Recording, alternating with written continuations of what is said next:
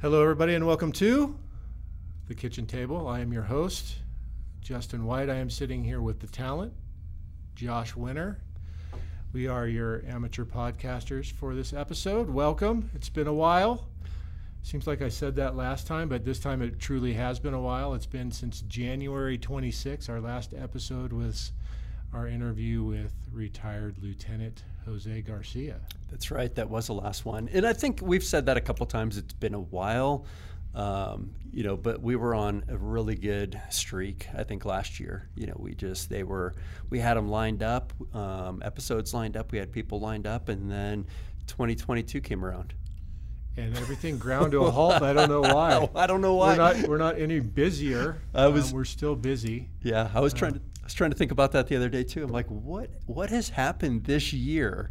But I mean, we had a few different ones that we were working on getting lined up, and then we had a couple kind of wrinkles with getting those going. Yeah, and we've got some coming out that we had to reschedule. So we had some things in March and April that we had to reschedule. We've rescheduled a couple of them. We've got some new ones. Which ones are those? We had one with Anthony Castro. Oh, yes. Okay. We had to reschedule. Yep. And that's the one that got rescheduled, so stay tuned for that. Yep. We had a couple firefighters. I won't say their names yet because we haven't rescheduled them, but we hope to get them in here shortly. And we're working on some other things. We're trying to bring in some outside guests. That's what this episode is. We've got a couple folks coming in from the outside that are not affiliated with the fire service, so it was an interesting conversation. Not affiliated with the fire service, but it was really cool to see the parallels between their world and our world, in my perspective. Yeah. The two folks we have is a guy named Topher Scott and a guy named Jeff Lavecchio, both hockey players, as you all know. I'm a big hockey fan. My son plays hockey, so we're kind of, entrenched in it now as a family because of the level he's playing at. He's all in and trying to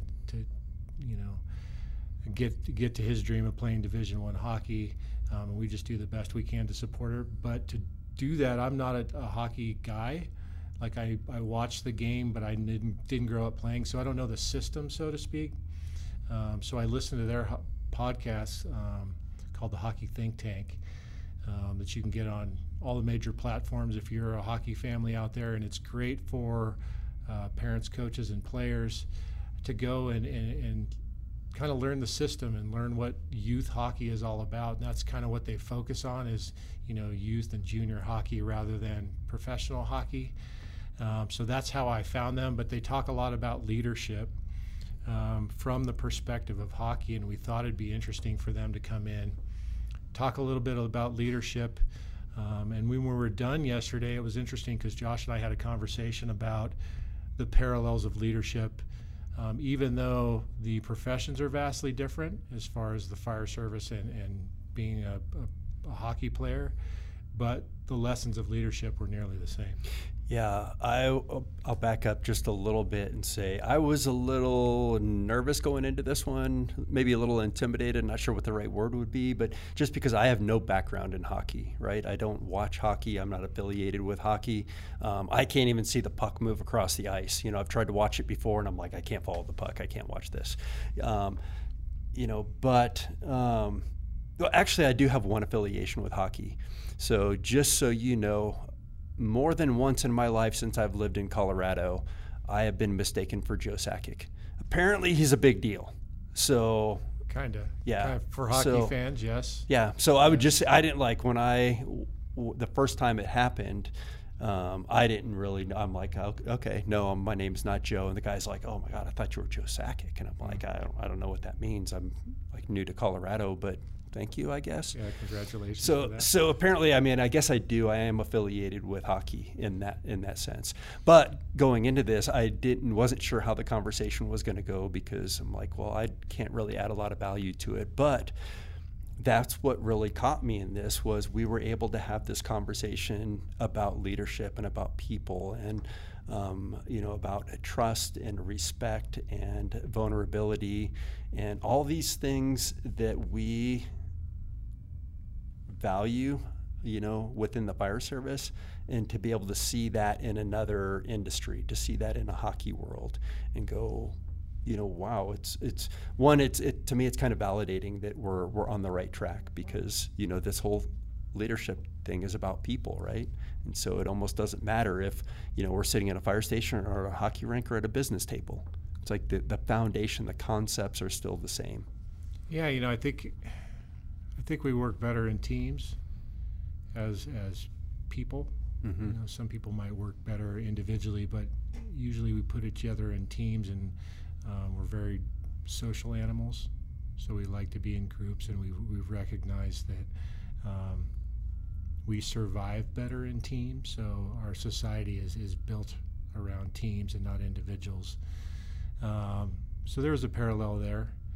I was thinking the structure of the fire service, and thinking of the structure of a hockey organization, and how we might fit into that. And I was thinking, the deputy chiefs are really the general managers of the hockey organization. The parallel would be the deputy chiefs in our organization, and that they're kind of they set the tone, they create the team, they create the organization around the team, and then the coaches I thought were the battalion chiefs. They're the ones that set the culture, they set the expectations and hold the people accountable. The company officers were the leadership, player-to-player leadership. So the team captains and the assistant captains, and so they're really holding each other accountable, holding themselves accountable within the team to reach, to obtain the expectations of the organization, and achieve the culture of the organization. And then, of course, the players are the firefighters and the real boots on the ground that are out there really doing the work. Mm-hmm. And in a sports world, those are the people that are the most highly respected. And quite frankly, in my world, in the training world, those are the folks that I most highly respect as well, because they're out there doing it. They're the end users of all the things that we do here. We say that, we support those that support the community. And in doing so, we mean that. Like, if we need to provide the tools so they can perform at their best, because they're the ones that make a difference in people's lives every single day. Yeah, that's great. I think one more thing I would like to add to that is, if you look at how is all of that held together, like what's the glue behind all that? And if you look at us, I think it comes down to really recognizing and understanding what our mission is, what our vision is, and what our values are. I think that oftentimes in the fire service, and I'm sure in other companies, the mission statement and the vision statement can be very underutilized and undervalued. But what we talked about yesterday with Topher and Jeff was the why, the purpose, that shared common goals, those shared common values.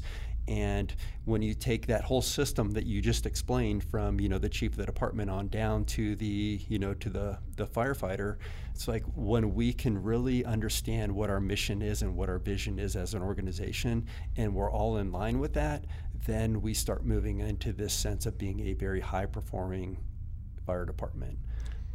Do we underutilize that? I don't know. Is that, and I don't know either, and I don't necessarily know the answer to that question, but do we underutilize it, and could we market it better? Because you listen to some of the team things, and they talk about culture, right? And that's, what the coach is there for, is to take the mission and the vision and the values of the organization and create that culture amongst, the team or the teams. And we put those things on the wall, and they put those things on the wall, but do they really live it? Or is it just something you walk by every day, you know?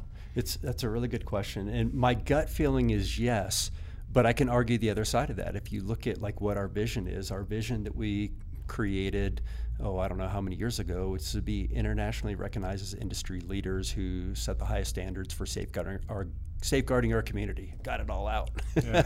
You know, but if you look at who we were then and where we are now, we are truly internationally recognized as industry leaders, you know? And so I say that I on one, you know, in one breath I'm going, we're underutilizing it. And then in the other breath I go, but we're living up to that.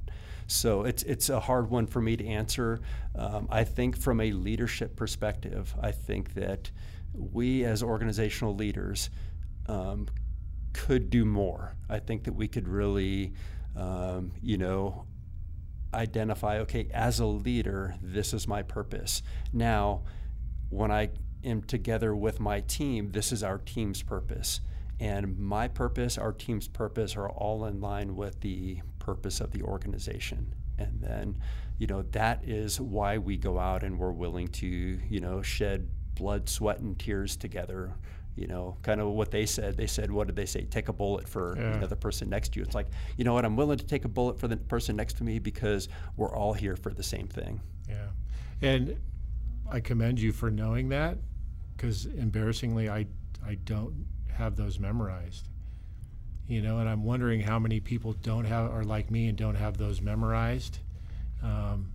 Live within the confines of that, because in general terms, that's how I live. Mm-hmm. But is it just Josh Winter in the training division and people studying for the promotional tests that know that?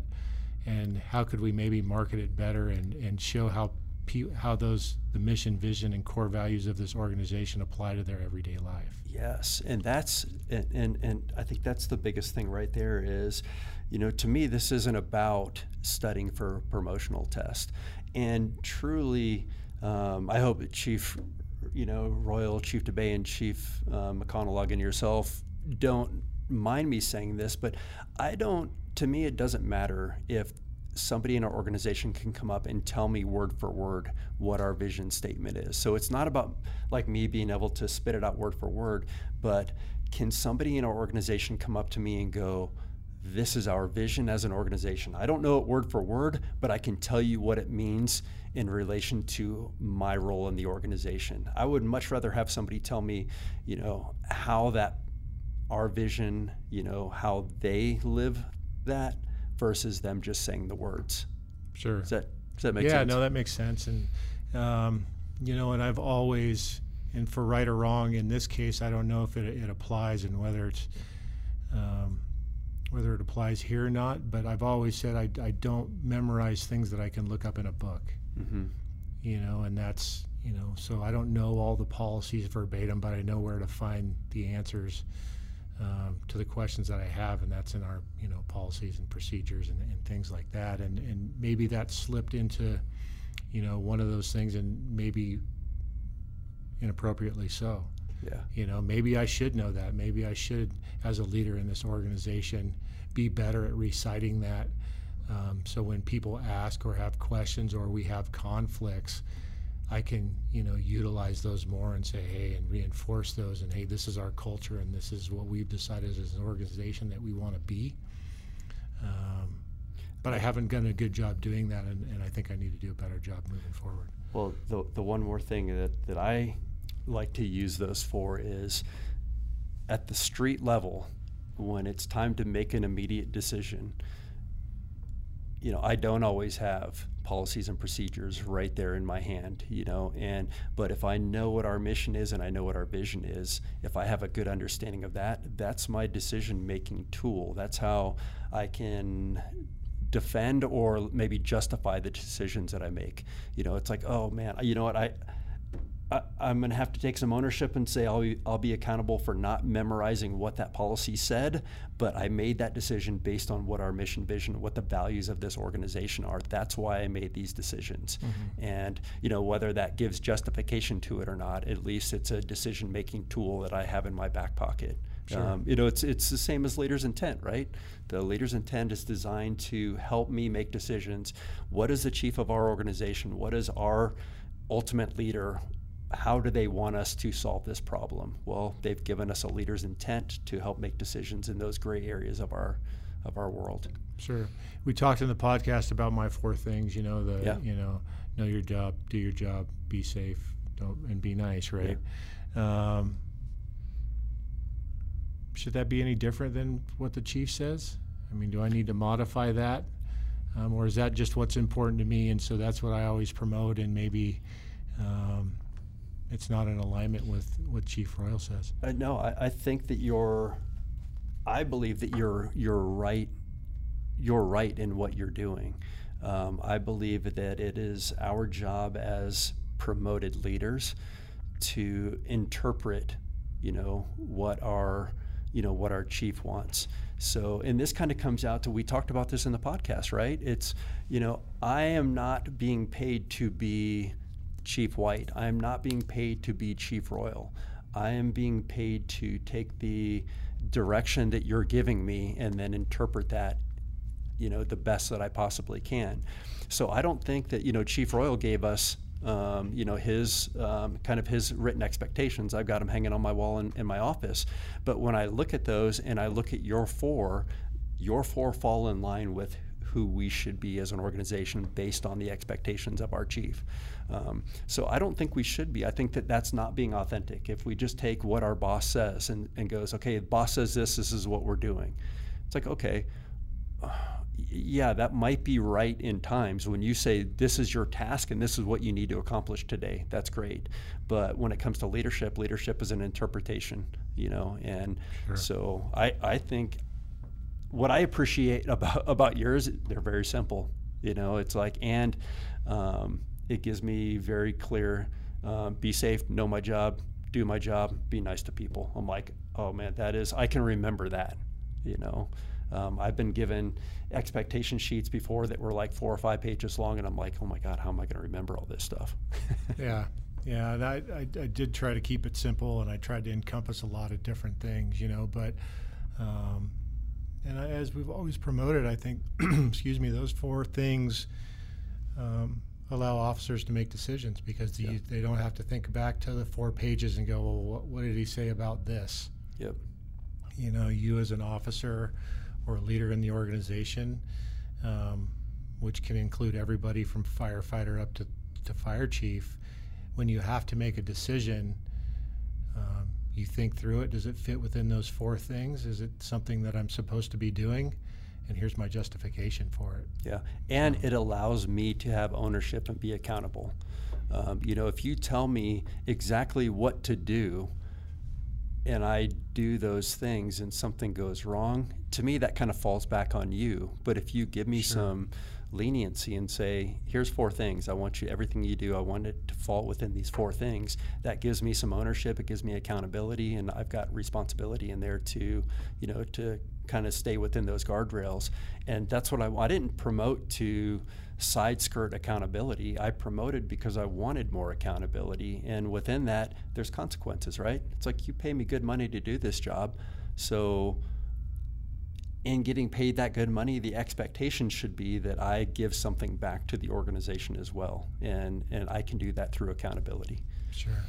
Good conversation. The conversation with Topher and Jeff, great as well. So let's head over to the interview with Topher Scott and Jeff LeVecchio from the Hockey Think Tank podcast. Away we go.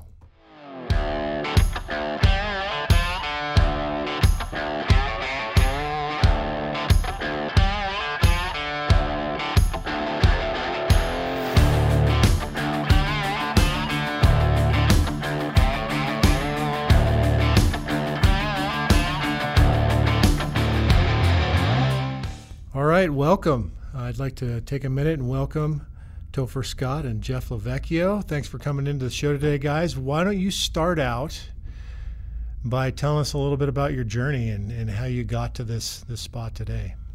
Yeah, thanks for having both Jeff and I on. We're really excited to be on here, and it's fun to be on the other side of the interview, where we don't have to do much preparation or anything like that. And Sure. we're very appreciative of everything that you guys do on the front lines to keep us safe and stuff. So very honored to be on the podcast. Yeah, my name is Topher. My journey is one that's filled like everybody else's with a hell of a lot of ups and a hell of a lot of downs, some bigger than others. I grew up right outside of Chicago, and hockey's been my life. My mom's family played hockey. My dad's family played hockey. They met because my dad and my mom's brother were college hockey teammates and things like that. So kind of out of the womb, just with a stick in my hand and skates on my feet, and never really looked back. And so that's been a big part of my life growing up, and even he's still here today, and fortunate enough to play college hockey at Cornell University. Got a 4-year degree there. Played a couple years of really low level professional hockey, and then got right into coaching at the NCAA Division I level. Was a graduate assistant and got my master's at Miami of Ohio, and then was able to parlay that into going back to my alma mater, Cornell, for 5 years as an assistant coach there, which was a great experience. And then figured out that spending about 200 days on the road recruiting was not something really conducive to what I wanted out of life when my wife and I were getting ready to start a family and have some kids, and wanted to be a little bit home more. So got out of that and started this company, the Hockey Think Tank. It's a hockey development, hockey education company. And so that's moving and shaking right now. We have our podcast that I do with Vex here, who's going to introduce himself in just a second. And we're just trying to make the game of hockey a little bit better. It's given us so much, and we just want to give back to it. So we've made a living out of it now. And that's my, I guess, elevator pitch of how I got to where I am here. So Vex, go ahead, buddy. Well done. Yeah. When he says Vex, he's referring to me, also known as the hot guy on the podcast, self-proclaimed, obviously. The talent of the podcast as well. No, but Toph would be the brains, I'd be the meat. So yeah, I grew up in St. Louis. Toph is my cousin. I don't know, Toph, did you mention that or no? I don't think so. Yeah, Toph is my cousin. He's a month and a half older than me, I believe. Look up to him immensely, always did. He was really, really good at hockey growing up, and even though we didn't get to see each other a lot, we were really close. Every time, I got to be around him, I just like soaked up like his hockey knowledge, and always show me stuff, and we always would have fun in the summers. And we grew up to play against each other. Both played juniors, both played college hockey. I played a little bit of pro. I signed with the Bruins out of college, left after my junior year. 3-letter league, the NHL. Unfortunately, got a bad concussion that summer, and missed my whole first year pro. Thought I was never going to be able to play again. Luckily, came back from it and got to play 9 more years pro, kind of all over the world. Because of my concussions, I started a training company off the ice in the gym after my 3rd year, and after like my, I don't even know, probably like 10th concussion at the time, to help local kids train smarter and harder in the gym. And every summer I'd come back, and I'd only be able to work in the summer with the kids, and it grew year after year after year until my 10th year pro. I was at concussion 14, and so I decided to hang him up. But, I felt like I could keep playing. Probably wasn't the best idea with that many concussions, but I also didn't tell everybody about those. To retire and run my company full time. So this will be my, I believe, 5th summer doing that full time, where I train guys in the NHL, Division I, Division III, junior hockey, midgets, some bantams, and I've also started training hockey players all over the world, from NHL All-Stars that I train online work with me to Division I college teams this summer, all online, 7 junior teams last year, and just trying to help people train smarter and harder year-round so they can get the most out of their bodies. Because if you guys have seen the movie Happy Gilmore, that's kind of how I skated, but I was able to play for a good amount of time, despite having not a lot of skill. It was a lot of will and a lot of work ethic and doing things the right way off the ice. And I try to teach people that now, both on my Instagram at Jeff Lavecchio, throw me a follow, blue check mark, and with my online training programs and training guys in the gym, and just always trying to help people kind of use what I've learned to make themselves better. Part of that includes the podcast with my cousin Topher here, who already introduced himself. And we are the Hockey Think Tank podcast. Elevator pitch done. Brilliant. Question for you, Toph. Tell me about your name. How do we get from Christopher to Topher? I mean, because I got your email the first time, and I'll admit that I didn't know that much about you, so I assumed your first name was Scott and your last name was Topher. And then I read another email and it said Christopher on there, and I went, well, I'm an idiot. So tell us about how you got that. Is your dad's name Christopher, or how did that come about? No, so it's actually like a really crazy story. And first of all, don't feel bad, because I would say 25% of the emails that I get back from people who I've never really met before or don't know that well comes back as hello, Scott, and not hello, Topher. It happens all the time.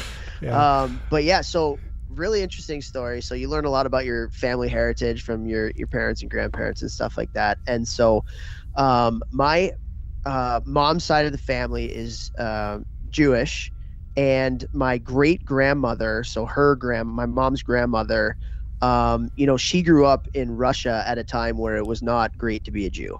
Very, very, lot of persecution going on. And so it's actually like a really crazy story where the people who were persecuting the Jews were walking through their town, and it was one of those towns where it was very poor and nobody really lived in houses. They kind of lived in tents, and the soldiers kind of rounded everybody up, and including my great grandmother's family, and they actually had them on a shooting line, like a legit shooting line, if you can believe that, back in the day.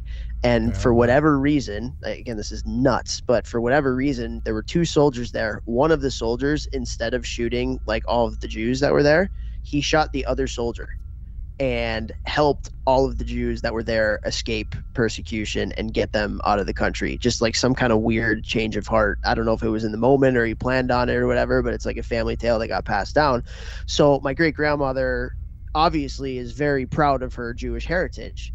And so she comes over to America, they have kids, yada, yada, yada. My dad comes from a Catholic family, and his first son was always going to be named Christopher Ryan Scott. Like that was like always his dream, for his first son to be Christopher Ryan Scott. So I was born first grandson, first great grandson on that side. I'm older than pretty much all of my cousins except for one. And so I was born, and they said, okay, Christopher Ryan Scott is the name. And my great grandmother, basically said, I'm disowning this kid if he's named Christopher Ryan Scott. I fled all this persecution. I was held at gunpoint, and if Christ is in the name of my first great grandson, I'm not going to be a part of it. So my parents were like, oh my God, what do we do? Because my great grandmother was a boss. She was unbelievable. Apparently I met her. I think she was 6 or 7 when she passed away. And so long story short, there was no way that my great grandmother was going to have any part of me with Christopher as the name. So my parents said, okay, why don't we call him Topher? Sounds more Jewish. and that's why I'm Topher. And I've been called it literally my whole life. I've never been called Chris except for the first day of school when the teacher reads the roster and they're like, Christopher. And I'm like, yep, that's me. And then they're like, okay, what do you want to be called? Topher. Okay, boom. And so probably a longer story than you were expecting, but it's kind of a crazy story, right? Yeah, that's great. Well worthwhile story. That is awesome. I know part of your business, part of the adventures that you guys are on, or the ventures that you're in, is going out and about and talking about leadership. And we talk a lot about leadership on this podcast because it's something, excuse me, within the fire service we have to do, not just on emergency incidents, but daily life. We spend 24 hours together at a time. So even in the middle of the night when you're up running calls, to maybe less fortunate things, and, people are in a bad mood, and you have to be a leader. So we talk about leadership a lot. Tell us a little bit about some of your leadership philosophies and maybe where that's grounded in. Vex, why don't you go first? I'd say the first thing, and it's funny, Toph and I pretty much, we talk about leadership on almost probably every podcast. And we were just talking about it recently. And one of the most important things is you need to lead yourself first and foremost. So whatever your job is, whatever your role is, whatever your responsibilities are, before you look around at anyone else, you need to be looking in the mirror and making sure that you're doing your job the best you possibly can, so that if every player on your team or every guy on your truck, if every guy was always reflecting, am I doing my best? how can I be better? And everyone is doing that. The team is automatically elevated before you even look into like the teamwork aspect of leading others. So just by getting everyone to buy in to being their best self and leading themselves to be their best, that's going to make the biggest impact I think you can possibly make with like one thought process for me. That's where I'd start. Yeah, I mean, that's good. You have to start with yourself. You got to look in first, right? Because you're not really leading if you're not being a good example for everybody else, and if you're not willing to do what you're asking everybody to do, then you're not going to be a legitimate leader. I mean, people are going to look at you as a kind of a fraud. Like, hey, he's not. They're not willing to take that hill. So why should I take that hill type thing? I mean, you think about it in hockey, like a guy that always blocks a shot. Like everybody loves that guy because he's laying his body on the line for everybody else, metaphorically and literally, and that's the guy that you want to go to bat for. That's the guy you want to go to war with, is a guy who's going to do everything he can to do his job, because then that's going to make you want to do everything you can to do your job, and the next guy and the next guy and the next guy. So by everyone focusing on doing their job as best they can first and always reflecting, how can I be better? If you start with that, then everything goes up from there, and it's a lot easier to come together when everybody's pulling their own rope and everybody feels like they're getting out of their teammates what they're also putting into it. Yeah, we've talked about that here in a little bit different way. We've said very similar things. We've said leadership has nothing to do with you. But at the tail end of that, we said leadership has everything to do with you. And it's, exactly what you're saying. It's, okay, the leadership, this isn't about me. It's not about my ego. It's not about my pride. It's not about, what I personally want to accomplish. It's all about the mission. It's all about the team. It's all about the organization. But to get there, just like what you said, it's like, well, I got to understand myself first. I got to know what do I stand for, and how does that align with what the organization's mission, vision, and values are, and how do those things come together? I listened to, I don't know if this is the podcast you're talking about, but I listened to your 5 Ps, and awesome podcast, awesome talk about leadership. And I'm going to look down at my notes because I wrote them down because it was so powerful. But when you talk about people, perspective, perseverance, preparation, and presence, and then that's kind of what you're saying right now is kind of starting off with, how does that apply to me first, right? Exactly. Toph, I'll let you take it over because that's Toph created those 5 Ps there. Yeah, I mean, we've been really fortunate with the podcast, and for me, being a Division I recruiter, kind of traveling around all the United States and Canada, you get to meet a lot of really good people who are really good leaders, and I always try to take something from them and talk to it about them, because I think it's a skill that we don't talk about enough. I think it's something that kids kind of learn when they get into the workforce or something like that. Some of them have been fortunate enough to be a part of groups or teams where they've been thrust into a leadership role and they kind of got to learn about it. But I feel like we don't teach kids enough how important leadership is and how to be leaders. And I think my thoughts on leadership have changed a lot from being a captain of a team when I was a player, to then being a coach, to now kind of being able to talk to a lot of different people. But I think honestly, like, one of the most important things for any leader is authenticity and being themselves. I think a lot of us have made the mistake of trying to be some kind of a caricature, because that's what we feel like the team needs. But at the end of the day, if you want to lead from the front, you have to be yourself, and you can't try to be somebody that you're not.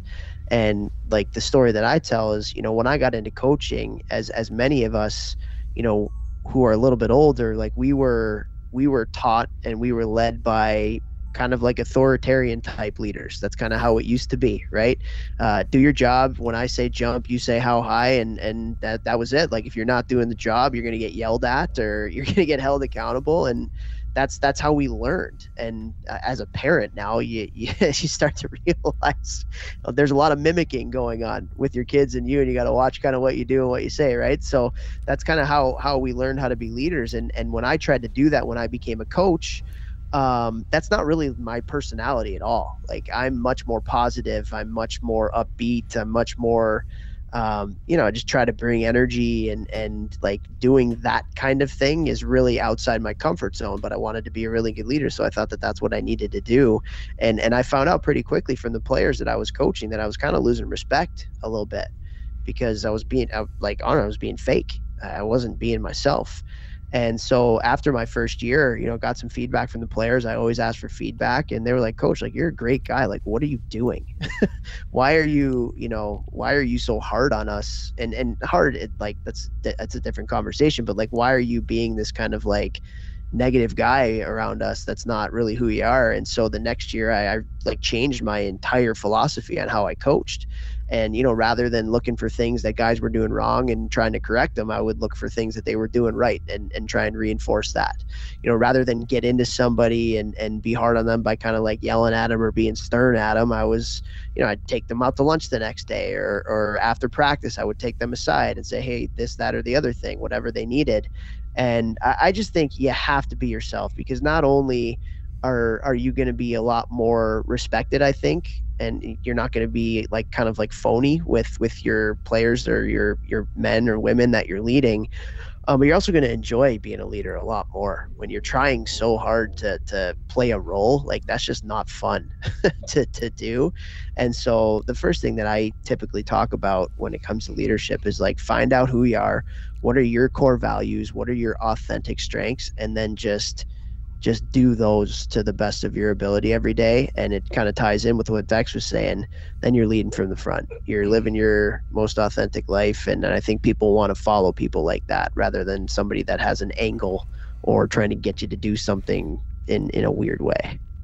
Yeah, and I think your story about developing as a leader is one that every good leader has, right? You start out and you try to mimic those who were your mentors before. Like, when I got in the fire service, I was right at the tail end of the Vietnam era veterans.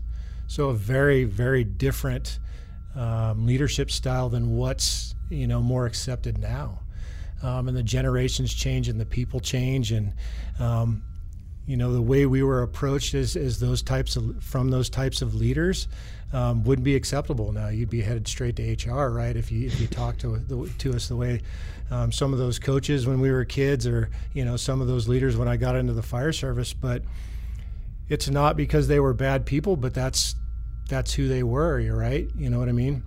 And so I respect those people. They have a lot of credibility with me because of the things they went through, and I take morsels of what they did and how they were, and use the good things and avoid the bad things. But then, look at the groups I'm leading now and try to see what their needs are and lead something that's like more positive. And it's cliche almost now to say that you're a servant leader, but enable them to be the best that they can be, the best versions of themselves. And it's a development process over 25, almost 30 years of doing this to get to that point. And whether I'm a good leader or not, that's for someone else to decide. I don't get to decide that. That's for the people who are working with me and who are quote unquote following me. They get to decide whether I'm a good leader. I just do the best I can to remove obstacles so they can be the best they can be. Absolutely love that. Absolutely love that. It's interesting. It sounds like there's so many parallels listening to you guys' podcast and listening to or kind of looking back at who we are as an organization or as an industry. It seems like there's a lot of parallels between, what you guys are doing with coaching and what we're doing, with the fire service. And, one thing that I kind of want to bring to light is I like to consider myself a student of leadership. I like to read a lot. I like to, kind of see what the new trends are and what's happening out there in the world.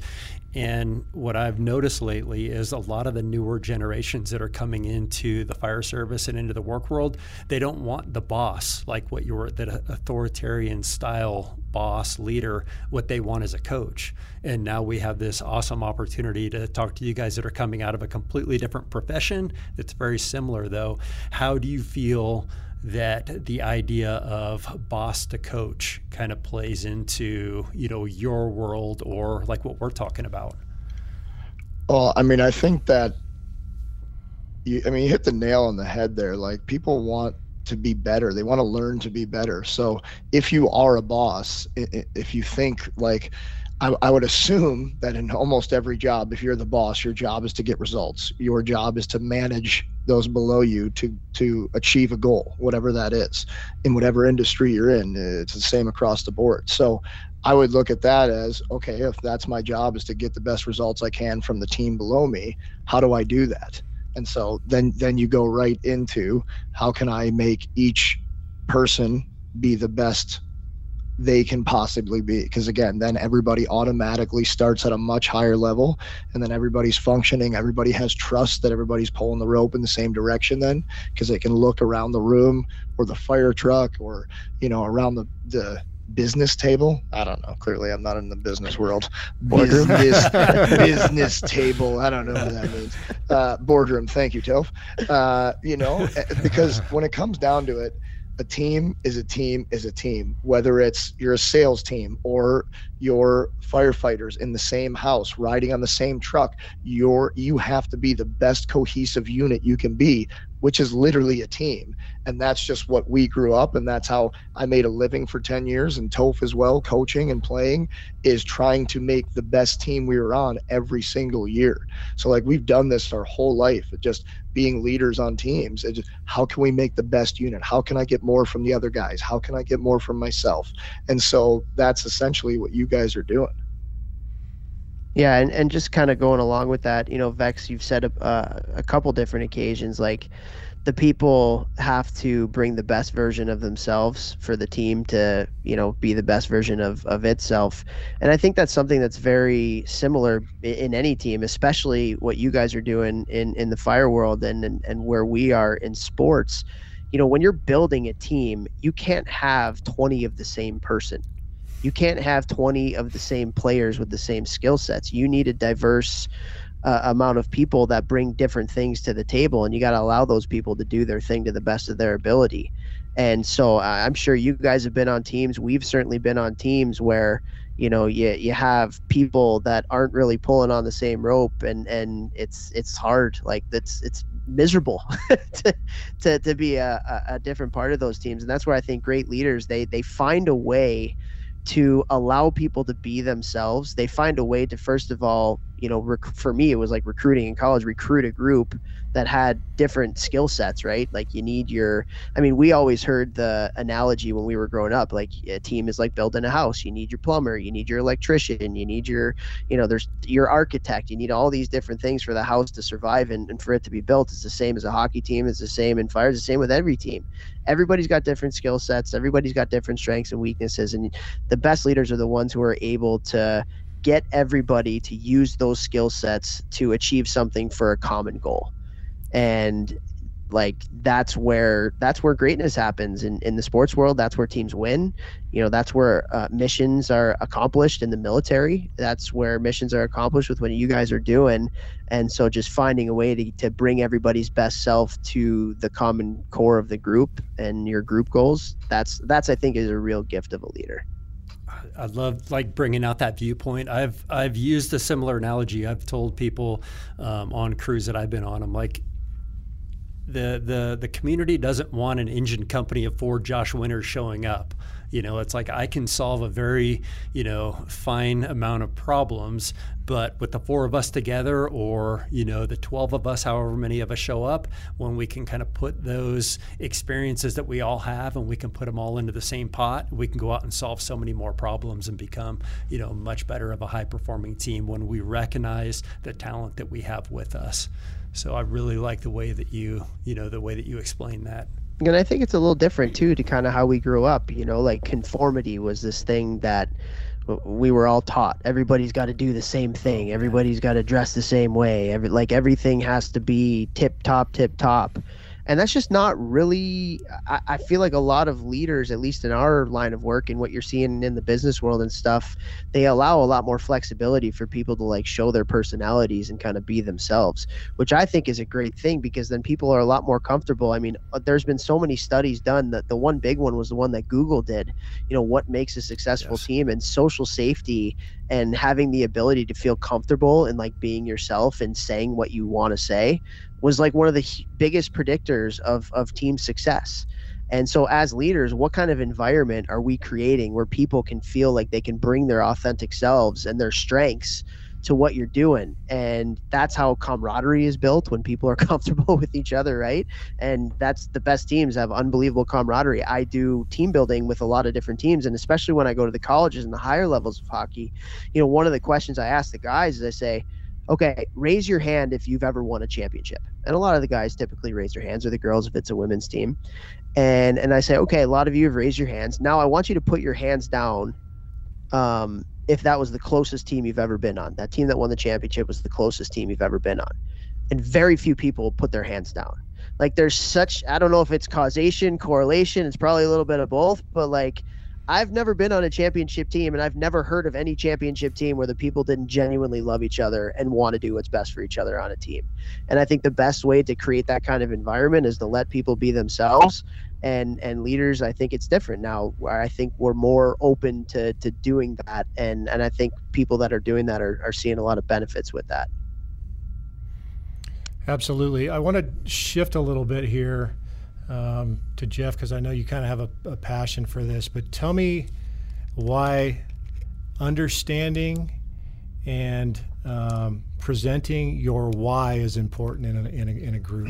Yeah, I mean, you guys ready for like a half an hour here? Well, Josh loves this too, and that's why I bring it up, because it's really important to him too, and I thought it'd be a good conversation between the two of you. Yeah, absolutely. I mean, intention is everything, and defining your why immediately brings intention into your day, into your training, into your workouts, into your being. As soon as you have a purpose, you have like a compass for the whole day, you know, and you're going to make better decisions. So like if you wake up every morning, and when I was a kid was like, I will be a pro hockey player. I will be a pro hockey player, despite nobody believing that around me or anybody anywhere, you know, like when I was 16 about, I'd say it's probably when I started living with Toph, honestly, because really funny, like you guys can't really see, but Toph's 5'4", I don't even know, 150 pounds. I'm 6'2", 215 at Twisted Steel and Sex Appeal.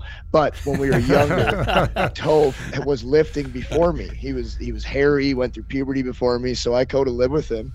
And his parents had a really sick weight room in their house. So he goes to barbell bench press, and I've never done it before, but he's been lifting for a while, and he's through puberty already, unfortunately, too bad. But, you know, he's barbell benching, and he just had 25s on each side, so 90 pounds. You know, for anybody who's like, you know, any muscle at all, that's really not a lot of weight. But and Toph ripped it out. And I'm like, oh man, little man did it. I can freaking do this in my head. Like, come on, Jeff, show him you work hard.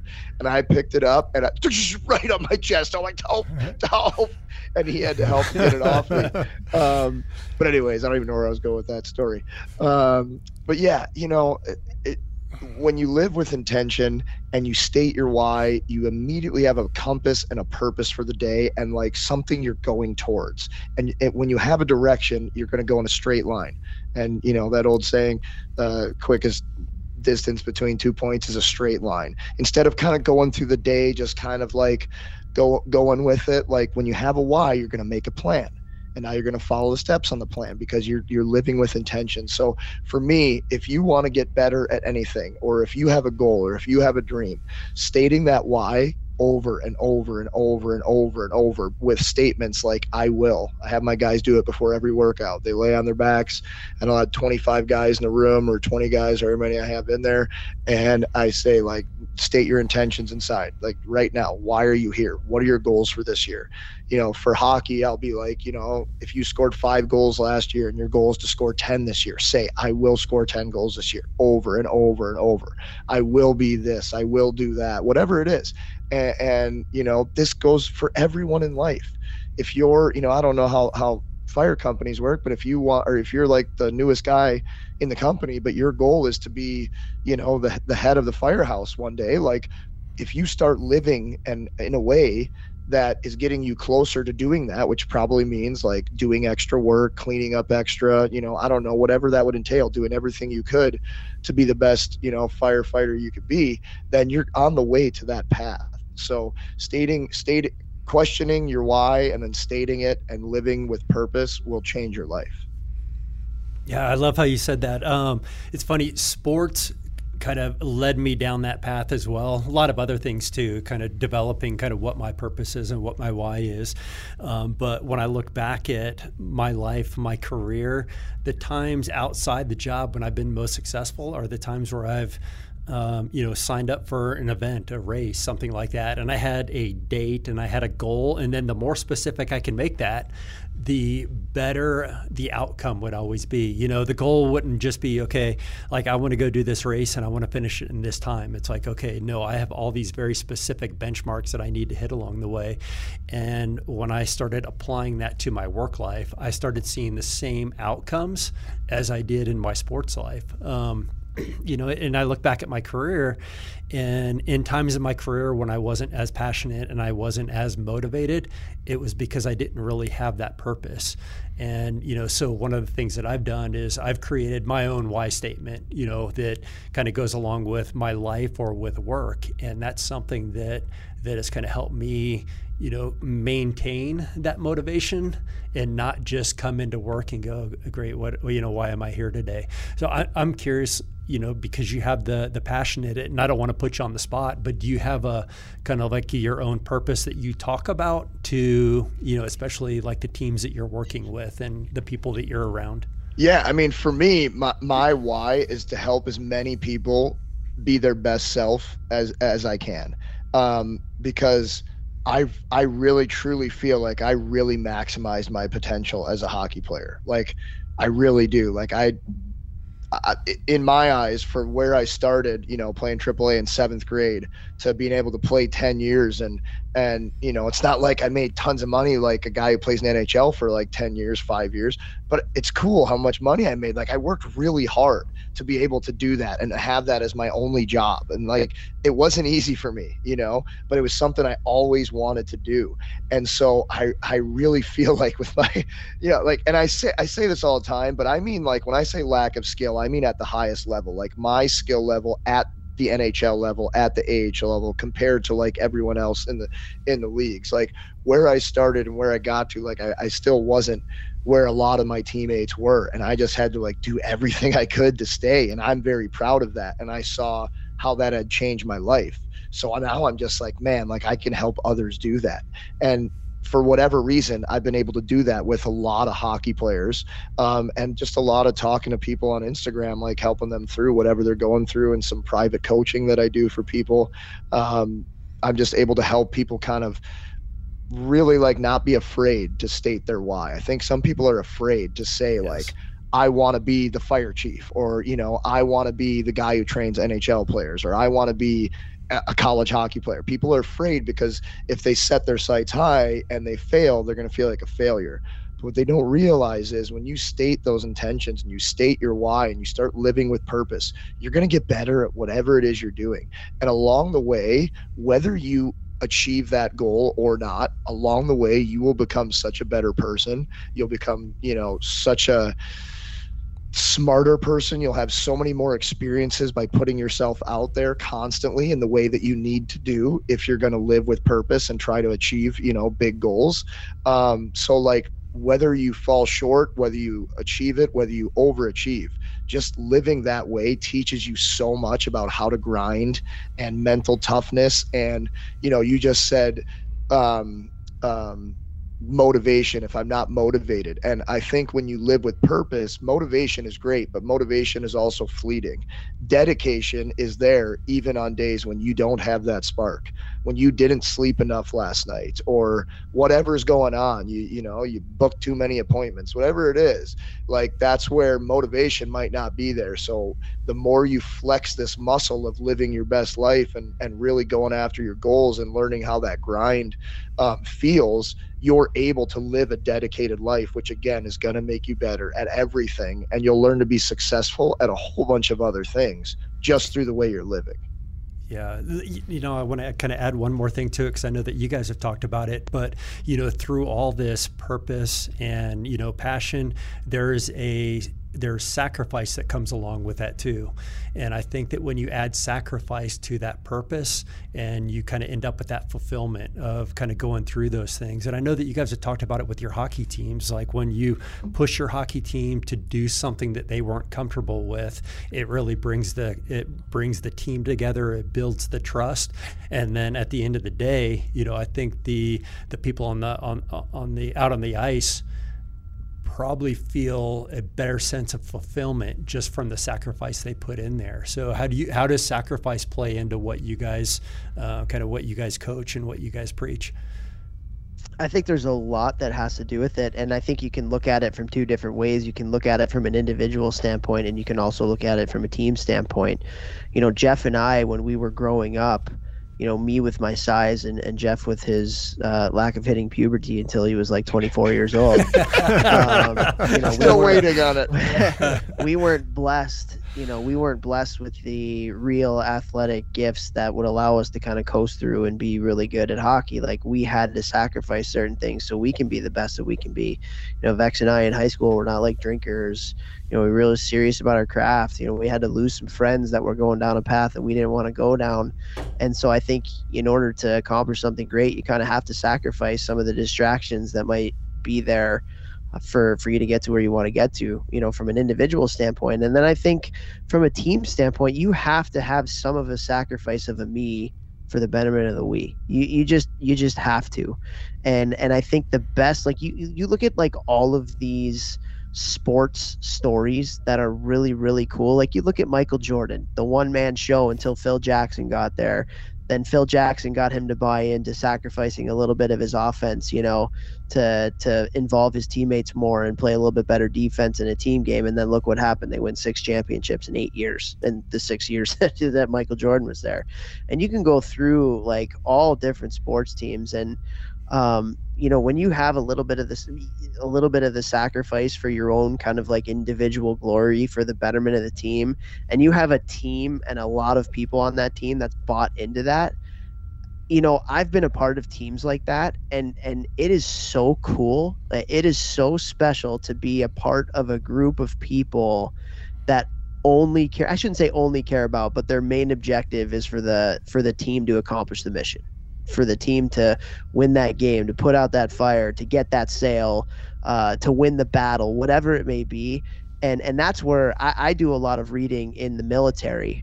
I think when it comes to team building and leadership, nobody does it better. Like, those people literally get the soldiers to take bullets for each other. We like to say that as a metaphor. We take bullets for each other in this group, but they literally get people to take bullets for each other.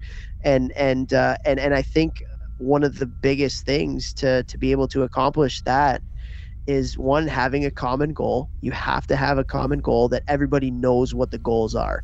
And then you have to have standards and expectations that the leaders have to hold people to accountable to every single day. The hardest part about being a leader is that accountability factor and making sure that everybody is reaching those standards every single day. And I think we've all been there. And then coaching kids, you really see it. Like, when you give people an inch, they're going to take a mile. And if you don't live those standards yourself, and you don't have the expectation that everybody's going to live those standards every day, you're not going to achieve greatness. You're not going to have people sacrificing for the betterment of the we. And so I feel like, sacrificing when it comes to a group, there's nothing more special than that. But you have to, as a leader, set clear goals for what that means, and then you have to be dogged in your accountability to make sure that people are living up to that every single day. And honestly, and this is for me coming as a college recruiter, don't bring people on your team who are selfish. Don't. The number one thing, if you want a group like that, is you have to have the right people on the bus. And there's nothing worse on a team than having somebody that's only worried about their own glory or what they're doing. And so the easiest way to get people to buy in to sacrificing for the betterment of the group is to get people on the bus that want to do that. And so, I've been a part of teams, and I would be interested to hear what you guys have to say, where, you try so hard as a leader sometimes to get people who are selfish to not be selfish. And a lot of times it's a freaking lost cause. It really is a lost cause. And there's times where it's happened and you've been able to make change in people, and that's amazing. But at the end of the day, it's almost like to the detriment of everybody else, because you're focusing so much damn time and energy into these people to try and get them to do it. And it just, it takes away from like what you can do with everybody else. So long-winded answered kind of the question, but I don't know about what you guys think. I just think being a part of a group where everybody's in to sacrifice for the betterment of everybody else, man, like that is just poetic. It's so cool. Well, and you bring up, to me, that's the biggest challenge in leadership, is the accountability part. It's easy to hold myself accountable, but, we're in a very social group in the fire service. And as leaders, it's really hard for us to not be friends. So in a leadership position, it's hard to hold people accountable because you don't want to be that guy. You want to be the guy that's liked, and you want to be the guy that's, is friends with everybody. And so it's hard to be that leader. It's hard to hold people accountable. And we have some very good people in this department that do that on a daily basis and are willing to step up, but they do it in a way that's very respectful, and they earn the respect of the people that are around them. But then we have folks that really struggle with that. So I'm interested in, maybe your thoughts on, how you hold people accountable while maintaining that respect and not, quote unquote, being that jerk. I think a lot of it, it goes back to the authenticity and being yourself. I think that's how you gain respect from the group, and being consistent with it. This is something I've learned through a lot of the good people that I talk to.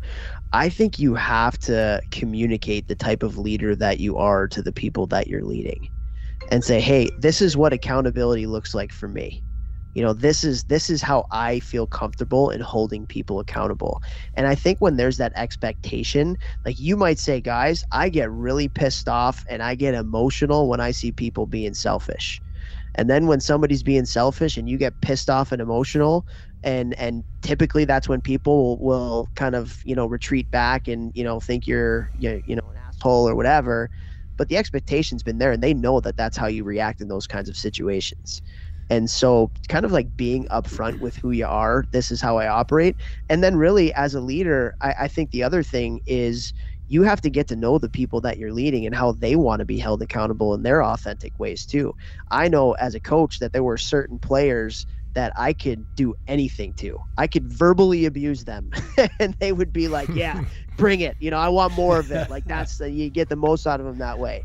And then you have other players who, if you did that to them, they'd be done for 2 weeks. They'd be in a mental shell, and you had to catch those people doing something right, and you had to put an arm around them and say, hey, this is what I'm seeing. Like, let's put a plan together to make sure we're not doing these kinds of things, right? So I think that for me, the answer to that question a lot goes to being really upfront with your authentic strengths as a leader, telling them this is how I feel comfortable in holding people accountable. And then also doing your work in investing into getting to know the people that you're leading, into how they like to be held accountable to, and then kind of finding that balance between the two. Yeah, and it's funny you say that, because the communication part is another hard part. But, I have 4 rules that I tell all my folks. Know your job. It's very important to know what you're supposed to be doing. Then do your job. It's one thing to know it, but if you're not going to do it, then it doesn't really matter. So do your job. Be safe. And my 4th one, and the rule that everybody remembers, is, don't be a dick. be nice to each other. Like, I want you to be nice to each other, and everybody understands that, that's important to me. And so that's being my authentic self. So when they're on calls and something goes wrong and they get cross with someone in the public, I always get the phone call, right? Hey, I broke rule number 4. So they're coming to me saying, hey, I broke rule number 4 and this is what happened. And then we have a discussion about that. But that's years later, after people haven't worked for me for a long, long time, they still come to me and they always know rule number 4. They don't remember the first 3, but rule number 4, they always remember to be nice. So. Have you guys ever read the book Legacy by James Kerr? It's about the All Blacks rugby team. No, but I did watch that show, that documentary that followed him around. Oh, you know? okay, cool. So yeah, maybe that was awesome. Yeah. So maybe you got oh man, I've never even heard of that. I'm gonna have to find that and watch that. But Legacy, so that was a book that for me it's probably the best leadership book I've ever read. And I recommend it to anybody and everybody that I can. And one of the things that the All Blacks did, because the basis of the book is they were always kind of the best rugby team in the world, and then they took a huge dip and they weren't very good, and their culture was wrong. It was in a bad spot. And so one of their, let's call it, rules was no dickheads. So they weren't gonna kind of going along with what you're saying, don't be one. Like, they weren't gonna bring anybody on their team. It didn't matter how talented that person was. They could have been the best rugby player in the world. Their hard rule was no dickheads in the locker room. So just thought I'd share that.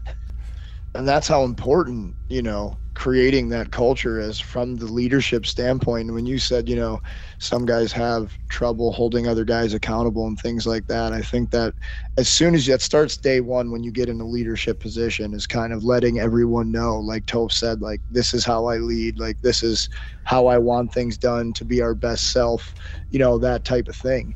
And then it goes back to first looking in the mirror, and then, like Toph said, and I'll dive in, break it down even a little more. Basically, you have to find out what makes each guy tick. Like, we were talking about old school leadership versus the people who get the most out of, people who are living now. And it seems to be, the ones who take a more individualized approach to how they quote unquote lead, coach, whatever you want to call it, every individual on the team first, and then collectively, above that. I think that other than the military, teams don't really respond as well to just a general approach, at least in my perspective, talking to everybody who's played on all different teams, the 200 episodes of our podcast, plus we've had guys on, it's the coaches who get to know each player and kind of knows what makes them tick. Those coaches get the most out of their players. And if you care at that level, you're obviously also going to be helping them and feedback, and it's a two-way street. So just by doing that, you're going to get it more out of everyone, and then you earn their respect. And then, you don't need to be a dick, because then when you say, hey, you didn't do this, they respect you for everything you've put in, and they'll go do it then. Yeah, we talk so much about the power of diversity, like, here within the city, within the organization. And, this is exactly what you're talking about. We can't expect to have a diverse workforce and then treat everybody the same. It's like, right. If we're going to have a diverse workforce, we better get to know individually, what makes each person tick and what makes them special, and how to, influence them and motivate them. One of the things I wanted to back up just for a second, and you mentioned a little bit about the, you got your high performers, and then you've got, some employees that may need a little bit of a nudge or may need a little bit of a push. And those are the ones that take up so much of our time, but it's so much easier to take somebody from good to great than bring the troubled employee to make them a mediocre employee or a decent employee. So, some of that trouble is finding that balance. It's like, I need to put my time and my effort into my really good employees, because I want to make them great. I want to make them excellent. And then the hard part is, like, what do you do with that employee? We don't really have the luxury of really kicking somebody off the team. We live and we work in a world where people can bid in and out of stations kind of as they please. And, once we bring them on the fire department, we've got them for, 30 years. So it's not like we, draft and everything. But we do see a lot of our high-performing fire stations out there. They really attract high performers. So it's kind of goes to what you guys are speaking about. Well, that just goes into, like, culture. Like, if you're making a culture go north, go in the right direction, every year you're going to have more and more high performers want to join your team. So by cleaning up your own backyard and taking care of, each guy within, which then raises the level of everything, now you're going to start attracting, better, more qualified applicants and things like that. So again, I think it all, like, kind of takes care of itself. Kind of goes all into, like the earlier you can implement things, the longer and quicker lasting the impact is. Like, it kind of is like an inverted funnel. If you start in the beginning, the sooner you start doing things the right way and only the right way, you know, it's like the repercussions go like this. And the later you start that, you know, the slower that outpouring of that funnel is. So it's very, very important to do things right away, nip them in the bud right away, so you never have to deal with them again. Yeah, just like your expectations, right? It's like this job gets so much easier when you set clear expectations. And then on the flip side of that, understand that expectations go both ways. You know, it's like I've got an expectation as a boss, as a leader, but I should have an expectation, or the people that are working around me should have an expectation for me. And, you know, that goes to that communication piece. And what you're talking about is making sure that we're building the right relationships as, you know, as leaders within the team, within the organization, within the fire department. Yeah, it's funny you talk about the both ways. I remember I was out recruiting once, and I was having lunch with a really respected hard coach at the Division I level in hockey, and he was telling me a story kind of like what we're talking about higher and lower achievers. And the story that he was telling was there was this kid who was really talented on the team, but he didn't work hard, he didn't buy in. You know, he's one of those guys that just you want so much more from, and you put all this time and energy into trying to get him to change and things. And so he tells this kid, he brings him in, he goes, I'm sitting at dinner with my wife and my kids yesterday, and I'm trying to enjoy my dinner with my family. And you know what I was thinking about when I was having dinner with my family? I don't know, Coach. Well, I was thinking about you. I was thinking about you and how you could be such a good player on this team, but for whatever damn reason, you don't want to work hard. You don't want to be a good teammate. You don't want to buy in. And my mental health is suffering, and I'm not a good dad, and I'm not a good husband because I care about you and this team so damn much that it's affecting my personal freaking life, you know? And the kids the kid's just sitting there like wide-eyed, like he's never had a coach be like that open and vulnerable with him before and like tell him how he was feeling, right? And the kid, like, to his credit, was like, wow, like I didn't realize I was having this effect doing this stuff, you know? And it was just like a really cool lesson though. And I've kind of tried to do that with some of the players that I've coached a little bit, like being a lot more open with how I'm feeling, you know, and it goes a long way to building that relationship and building that connection with the kids. Like if you can be vulnerable as a leader and open up and kind of let other people into how you're feeling and what you're thinking, I do think that goes a long way. And yeah, it was just an interesting story. Like it's really helped. And I'll never forget sitting in that Starbucks in like Sioux Falls, South Dakota, having this conversation. But it just rings so true to what we're talking about. I mean, it is such a two-way street. And the more you can operate on a two-way street, I think the more you can affect some change, because the more you're building that relationship with the people that you're leading. And when the relationship is built, there's some trust there that you're doing things for the right reasons and you're doing things in their best interest and stuff. And, you know, if there's any way to kind of get those lower achievers to try and figure it out, I think that's the best way, is just being absolutely brutally honest, you know, putting yourself out there. And then say, hey, like, it's up to you if you want to change or not, but this is the deal, dude. Yeah. Talk about relationships, and I want to talk a little bit about team building. And obviously I never played high level hockey.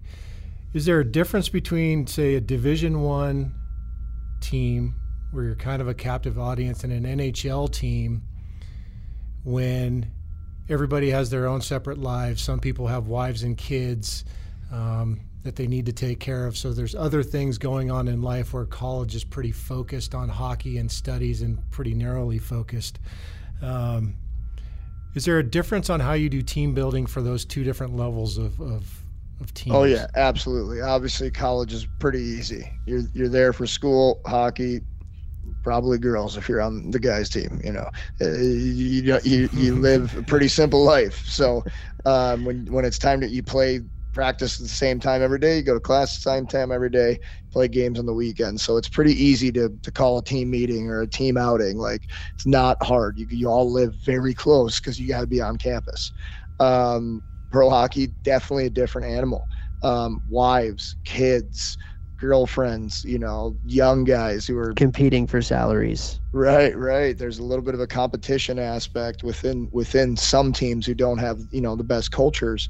So it's definitely can be a little tougher. It takes a lot more work as captains and anybody who's a leader, to plan ahead quite a bit, to do like team outings and team stuff like that. And sometimes guys will have to miss if something is going on in their lives so important that they've got to be with their family. So, you do have those things come up. So it definitely is different. But again, I think that it's even more appreciated in the pro hockey sphere. It's more like the real world sphere with like you guys are dealing with, because those times are really special. You maybe take it for granted a little bit when you're in college and playing college hockey, and it's easy for everybody to get together and everybody goes to the same bar or the same house party every Saturday after the home game. When guys have wives and lives and families and all this stuff, when you get together, there's a different feeling in pro hockey. It's pretty special, because that guys had to plan ahead and had to get a sitter or whatever they had to do. So I do think that it's different, but it's still achievable. And I almost think it becomes even more special because it's not going to happen as often.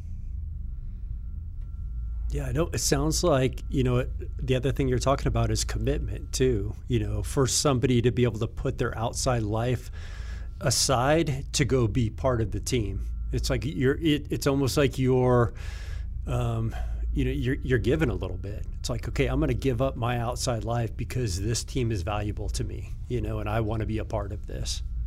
Absolutely. And that immediately bonds everybody. And when everybody bonds, everybody wants to pull the rope even harder to help the guy in front, the guy in back, wherever, So like it seems like, you don't have to do that. But it's like, man, if you want to run more efficiently and more effectively at whatever it is you're doing together in one unit as a team, as a firehouse, whatever you want to call it, like, if everybody's pulling the rope together, you're going to go a lot further, a lot faster.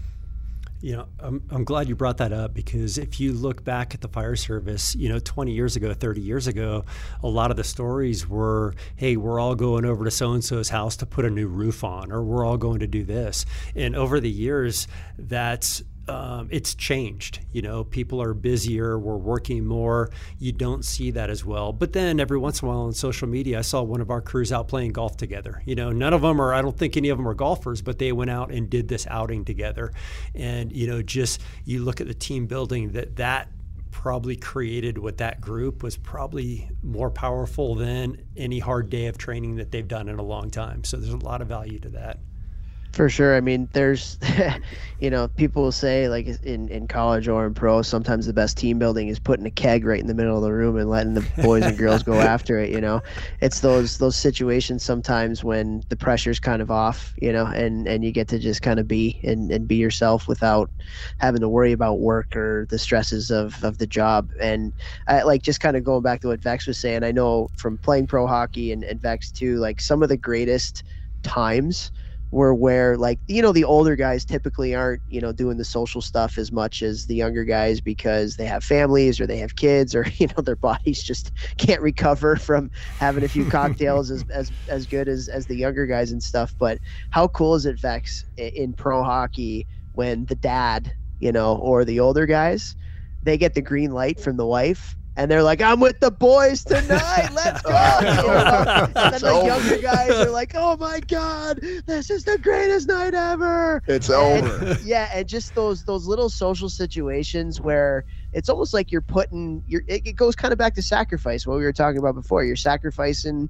something to tell the people that you're working with that they are important and they want to be a part of what they're a part of. And, we've all been there, Vex, in pro hockey and pro sports. Like that's like, honestly, it's like the coolest thing ever when, the older guy comes and it's a team event or something like that. And they're there. And then even better when like the older guys like, drinks are on me tonight, boys. Let's go, and they throw their credit card down and let's go. And yeah, there's a lot to be said about that. And it's just, it's a really special thing when you have people that they just like genuinely like each other and want to be around each other. And when you have cultures like that, it's a really special thing. And that's how I think you find winners in business teams and in any walk of life. In sports teams, it just, when people genuinely like each other, want to be around each other, and that's where, again, like we talk about in hockey, when you love each other, you're more apt to block that shot. You're more apt to sacrifice your body for the betterment of the group. If you don't really like each other, then people aren't going to really want to do that.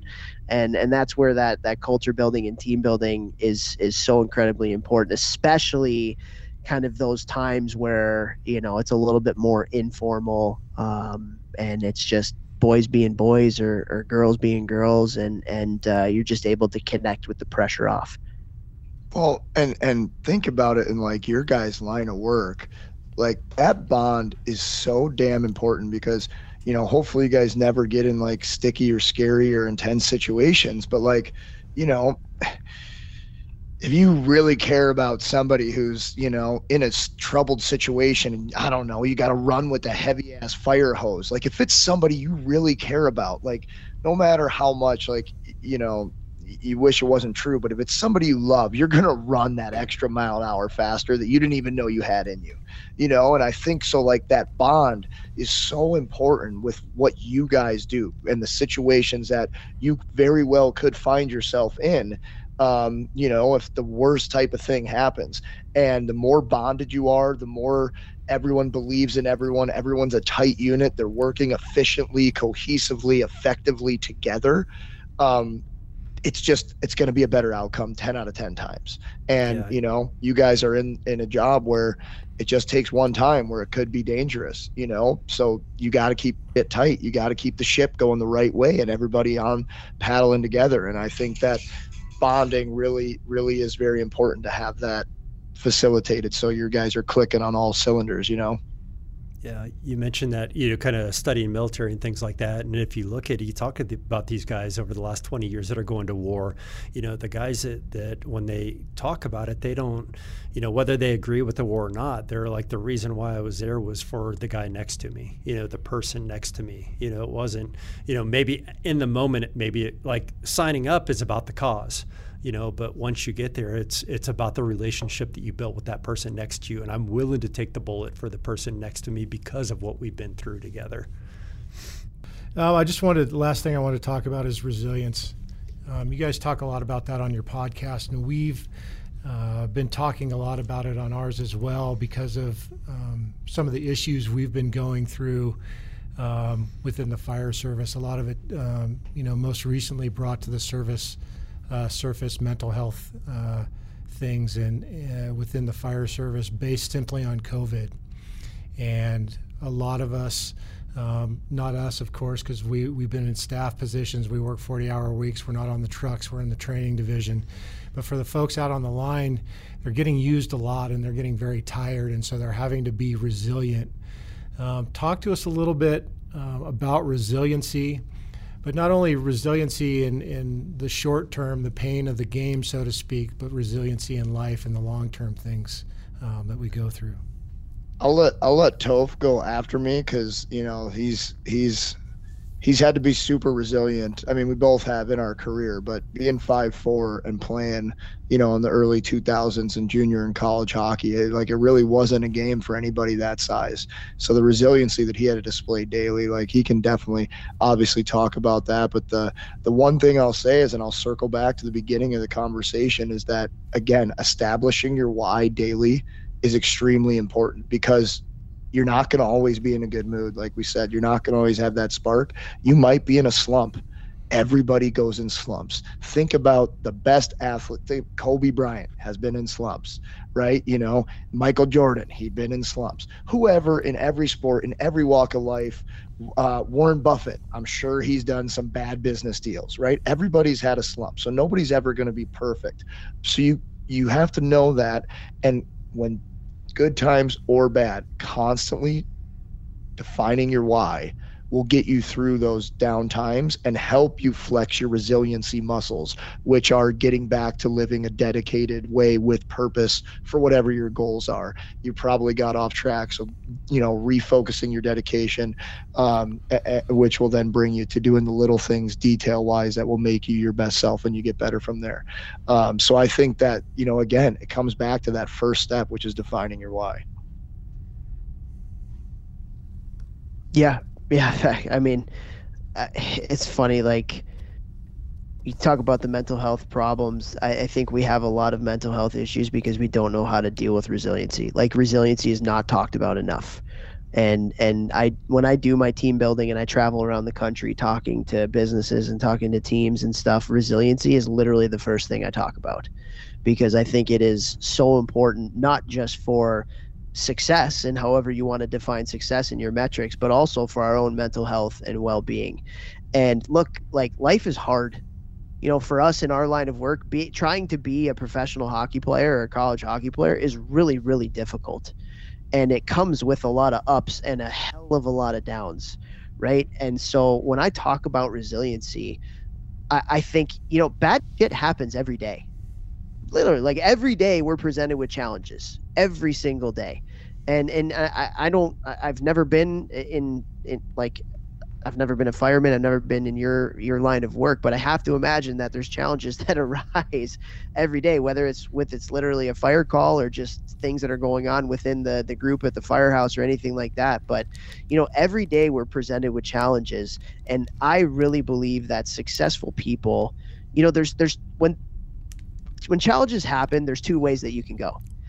One way, which is the easier way, which is the way that most non-successful people do, is they point fingers, they blame other people, they have a poor me attitude, and it's like, it's outside of my control. Bad shit happens, and what am I going to do, right?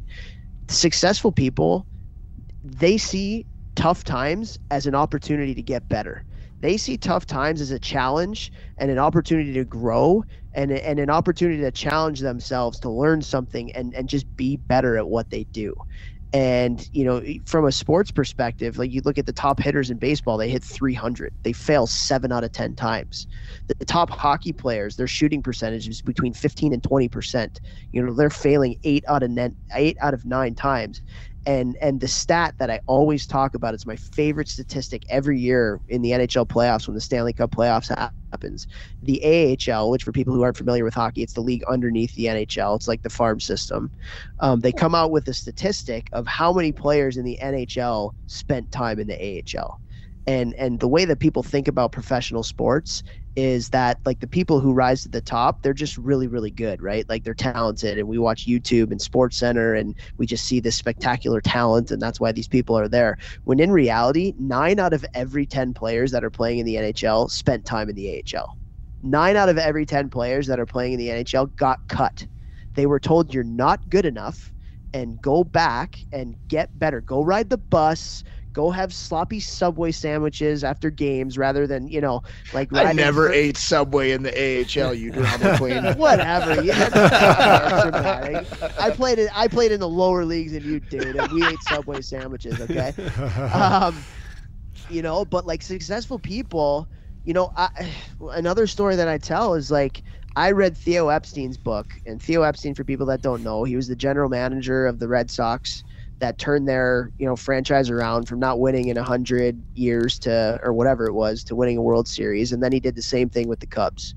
And I'm a diehard White Sox fan, so it kills me that he did that, but it is what it is, right? But I read his book, and it was amazing because he's talking about when he took over the Cubs, the first thing that he did was he took the scouting manuals and he ripped them up and he threw them in the garbage. And he gave all of his scouts new scouting manuals of things that they thought were important of the people that they were going to bring into their organization. And the top thing at the top of the most important thing at the top of every single one of their scouting reports, what are 3 ways that this person has had to deal with adversity on the field, and what are 3 ways that this person has had to deal with adversity off the field. That was the most important thing to Theo Epstein when it came to the people that he was trying to bring into the organization. And when you think about it, honestly, like, a lot of these really talented kids that are coming up through high school and through college and through, the Latin America, like, a lot of these kids have not hit adversity yet. they were the best at what they do, and they haven't had to been knocked down a peg or two. And they wanted people that had the, you know, the muscle memory of failure. And how did we get through it? And if they were able to get through it and they gritted their teeth and worked hard, those were the kinds of people that they wanted as a part of their organization, right? Baseball, like when you sign your contract with the Cubs, you ain't going to Chicago. You're going to Dubuque, Iowa, and living on a mattress with 4 other guys in a room, you know, making peanuts to play the game. And you got to play summer. Like it's not a glorious lifestyle by any means, you know? So they wanted people within their organization that had that resiliency muscle. So when they did get sent down, it was like, nah, okay, I'm not going to blame my agent. I'm not going to blame my college coach. I'm not going to blame X, Y, or Z. Like, I just need to be better. I need to be better at what I do. And I think it's a skill that we are severely lacking. And I see this in the hockey world all the time with the kids that are coming up. Like, when the bad shit happens, like, they don't know what to do.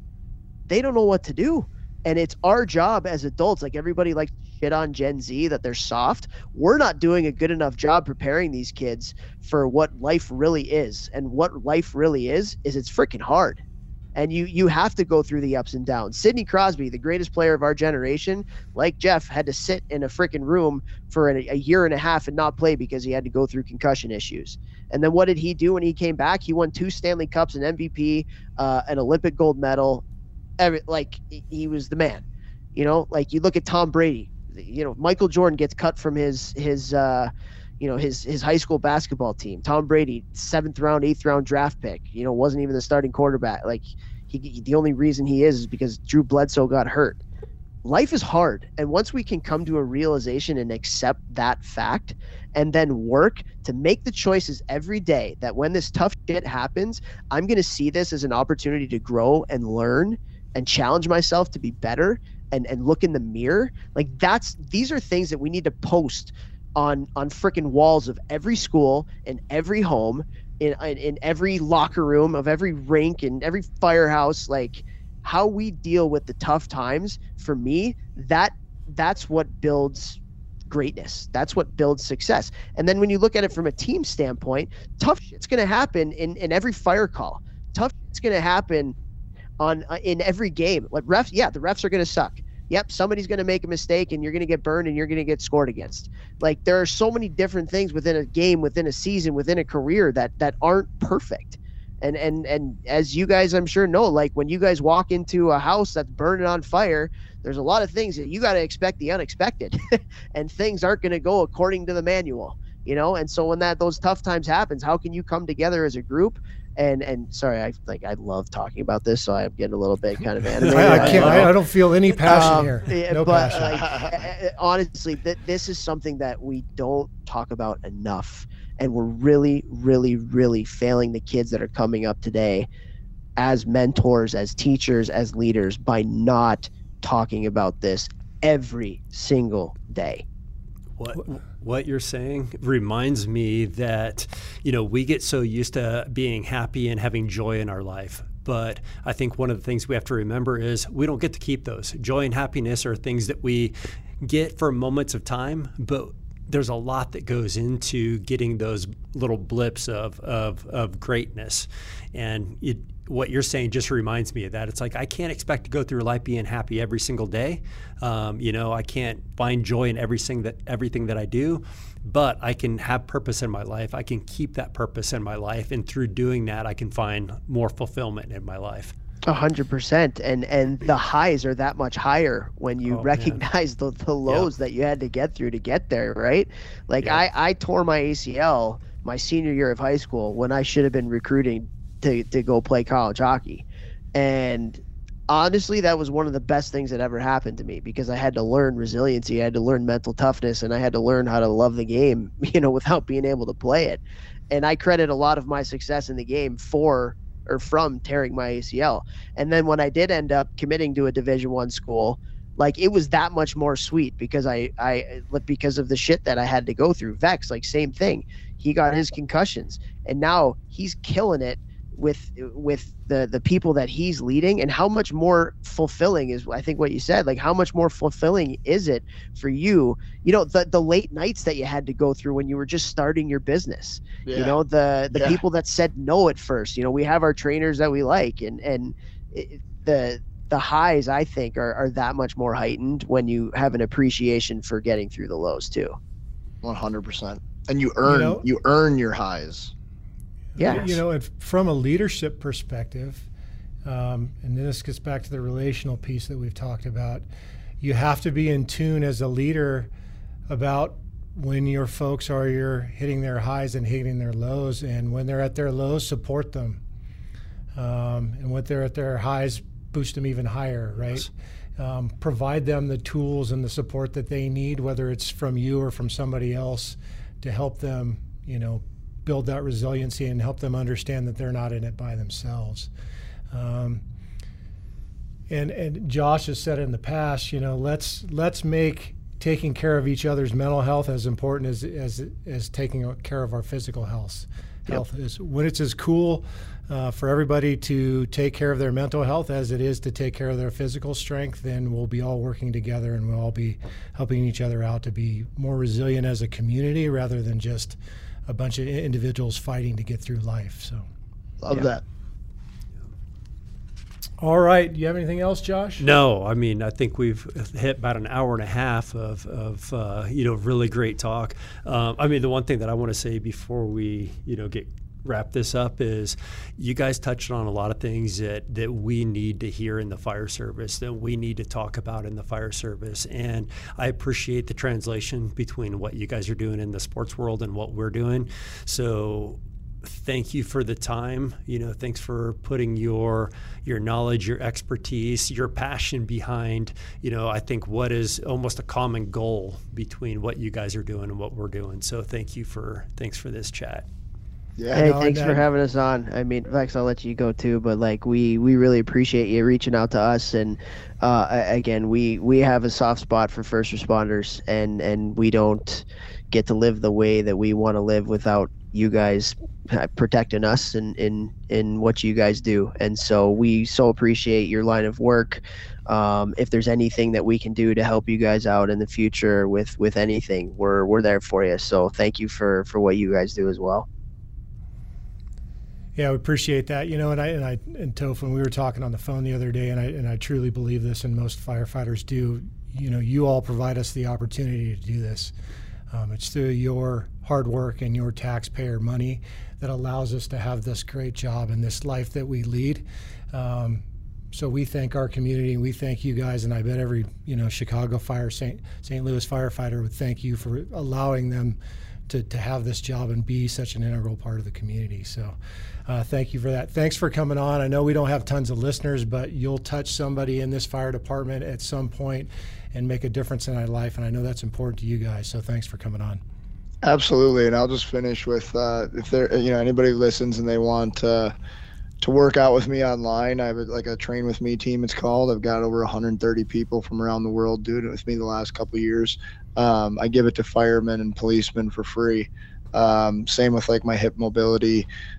Any way I can help you guys and what you guys do, I just love it. I always wanted to be a firefighter, but a stiff breeze blows my way and I might get another conky. So that's out of the cards for me. So if I can help in any way, train a little smarter, have your body last a little bit longer in your job, let me do that. Just shoot me a DM on Instagram. It's my name, @JeffLeVecchio, blue check mark. What's up? All right. Appreciate it, guys.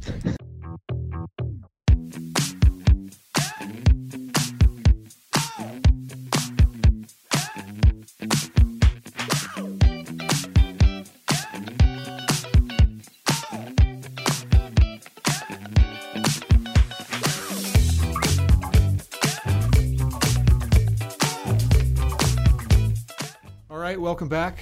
Hope you enjoyed the interview with Topher and Jeff. Got a lot out of it. What were some of the things that you pulled out of that interview? For me, I think, going into this podcast, not knowing a lot about Topher and Jeff, I didn't know what to expect. Like I said, I don't know a lot about hockey. Definitely don't know much about hockey coaching. And so I think in my mind I had this image of, these authoritarian style coaches who, were all about, hard knocks and fighting and, and I think what I really appreciated is these guys come on and, they immediately start talking about vulnerability and about relationships and about, kind of building team through kind of a shared vision. And it was almost like these rough, tough guys talking about the softer side of leadership. And I think in general, when it comes to businesses and when it comes to organizations in different industries, that's the direction that everything's going. And so I really appreciated these guys, being open and, being willing to say, hey, I need to establish this relationship, and it's on and off the ice. It's not just I come in and I coach them. It's, as the coach, and as the teammate, I need to be willing to go spend time with them on my own time. I need to sacrifice a little bit of family time to go build this relationship with the team. So I think that was like my biggest takeaway from the conversation with them. It's like we don't have to be these hardcore leaders, like it's okay. It's okay to build relationships, and it's okay to get to know your people, and that's what we have to do these days. Yeah, and I think, hockey players in general hockey's a very blue-collar sport. Mm-hmm. There's not a lot of I. When hockey players speak, everything is we and us. So they do a lot of things for the person to the left of them and the person to the right of them. A lot of their actions are based on team. So there's not a lot of individuals. There's not, hockey's not good at promoting their stars because their stars don't want to be promoted. They just want to be a part of the team. And I think that's what appeals most to, Canadians and Minnesota, people from Minnesota and Wisconsin and, the true blue-collar areas of this country, the salt-of-the-earth people, right, is that hockey players are salt-of-the-earth people, and they're raised by salt-of-the-earth people. So when you take away the competition and you take the pads off, they really are just like us. They really want to treat people well, and they know how to be respectful, and they're just people. And from a leadership perspective, that's nice to see, and that's refreshing to see from, a guy that played Division I college sports and a guy that played in the NHL. Because we have this vision of, football players and basketball players who are, cocky and arrogant, and it's all about them and the money and the cars and the girls and the jewelry and things like that, and that's just not hockey players, and it comes off, I think, more genuine. Yeah, I love how you bring up the we side of it. My perspective from the fire service is, especially as company officers, as leaders in the organization, what is the right way to say this? The words that we should be using when we have successes as a team is we did this. But then the flip side of that is when it comes to the failures or the setbacks, then that's the time for the officer to go, I did it, because it's ultimately I'm accountable as the company officer. I'm accountable for this.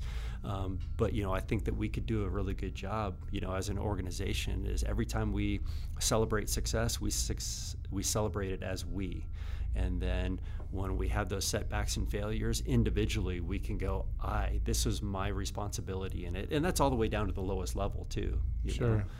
So I've always kind of struggled with that. It's like, how do we use the right words to express things the right way? But I really like how you talk about, the team aspect in hockey in the sense of we. Yeah, I mean, you have your star players, and you've got 12 forwards on the bench and 6 defensemen. Mm-hmm. So 18 guys are sitting on the bench, and it's hard for one player to impact the game enough at the speed that it's going to say that I won this game. Mm-hmm.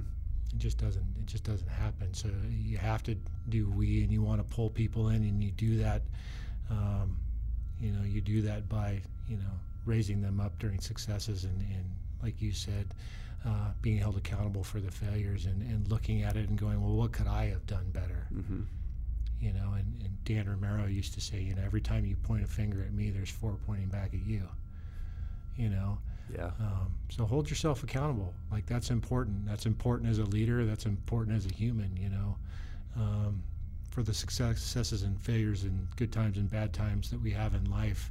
And then we talked a little bit about it in the interview, but it's not always someone else's fault. Mm-hmm. Take responsibility for yourself, hold yourself accountable in your job and in life, and ultimately you'll be surrounded by people that'll support you. Yeah, and really this kind of all comes back to your 4 expectations, the two middle of know your job and do your job. It's like, well, each one of us has a job to do. As a company officer, it's no longer my job to be on a nozzle or, on an extrication tool. That's not my job anymore, right? And so I need to know what my job is, and I need to be able to do that job. So yeah, what role do you play in the team? Mm-hmm. From a sports context, and we'll continue to use hockey. Like, you can't have the defenseman trying to play center. Yeah, like, it just doesn't work. Then somebody's out of position, and the whole structure of the team breaks down. And so when you've got the firefighter trying to be the officer, and the officer trying to be the battalion chief, or the battalion chief trying to be the officer, and the firefighter and everything to all people, the structure of the team falls down. So know your role and know how to be really, really good at that role, mm-hmm. be good at the craft, and be good at being a firefighter. If that's your role right now, strive to be what you want to be, what your goals are, but be really good at where you're at right now, and that'll help you achieve that ultimate goal. And we talked a little bit about that during the interview. That's really great. You mentioned kind of after we did the interview, you mentioned a little bit of accountability. You got some, I think the accountability part of the conversation resonated with you a little bit more. Yeah, I think. And I've always admitted this, I'm not a huge conflict person. Mm-hmm. I don't like conflict. I certainly don't avoid it, but I don't feel like I'm really good at it. So the perspective they provided on accountability and, being honest and being open with expectations, and then holding yourself and others to that expectation, it really resonated with me. Mm-hmm. And you don't have to do it in a conflict way, but if you communicate well and you're consistent, and you hold people accountable consistently, including yourself, then I think everybody knows what to expect and can be held accountable. And then that brings us to the culture conversation, and it just kind of felt like something that I could be better at, and maybe recognize what I'm trying to accomplish when I'm, have those 4 expectations, and, when I'm having conversations about when things don't go the way we want them to go. What is it that I'm trying to accomplish? Well, I'm trying to hold, maybe them and myself accountable to the standards we've set together as a team, or the expectations I've relayed, to that team. Yeah, it's hard to come down on somebody when you haven't told them what the rules are. It's like, and that's what the expectations are, right? It's like, here's the rules. If you don't know the rules, how do you play the game? Yeah. And the expectation thing, and I believe I've mentioned it on here before, but every time I hear that, it comes, I go back to being a brand new lieutenant, and the first type of issue that I ended up, in an HR office having to have a conversation about is the first thing that I was asked was, did you set clear expectations? And, my immediate answer was yes. And then a couple minutes later, I go, all right, hold on, I need to go back. I go, I don't know if I did set clear expectations. Mm-hmm. I don't think I did a good job learning what that means to that point. And that's what kind of changed my thought on expectations was that, that one particular incident made me go, okay, I need to be better at this. Yeah. And then there's the communication part. We look at all the safety things that all the NIOSH stuff, all the reports come out, well, communication sucked, so we're always constantly working on communications. And I know for myself, sometimes I communicate well, and sometimes I'm like, man, that could have gone better, or I look back and go, man, I could have, I've done things in my career, well-intended, but man, it just didn't turn out the way I wanted because I didn't communicate well. Yeah. So it's something that I'm working on all the time. All right, I want to thank Topher Scott and Jeff LeVecchio from the Hockey Think Tank for coming in and coming on with us. It's not something that we've done before. They were very patient, true professionals, very well practiced, and they let us kind of stumble through it. I think we're a little bit rusty, but I think we did okay. If you want to listen to their podcast, it's called The Hockey Think Tank. You can get it on all the major platforms. You can get a hold of Topher through the hockeythinktank.com website. There's buttons there that you can get a hold of him to contact him. Jeff LeVecchio, as he mentioned in the podcast, does personal training. He's very, very well and very highly invested in the betterment of other people, not just athletes. And he does offer personal training guides for military, police, firefighters, and EMTs, frontline personnel. If you want to get a hold of him, go to @JeffLeVecchio on Instagram. He's got the blue check mark. So he's legit. Get a hold of him there, and he will help you with any of your training needs. Two great guys. Thank you to both of them for coming on here. It was a great first dip into outside the fire department. We've had guests from outside the fire department, but never at another remote location. So Luke Prusing did a great job pulling it all together, and those two were a great and gracious guests to have for our first time on a not in the same location. So thanks to both Topher and Jeff. Yeah, Jeff and Topher, thank you very much. And to our 6 listeners out there, thank you. I hope you got as much out of the conversation with Jeff and Topher as that I did, and I think that we did. So thanks for tuning in and listening to us. All right, everybody, have a great day. Be nice to each other. It's important.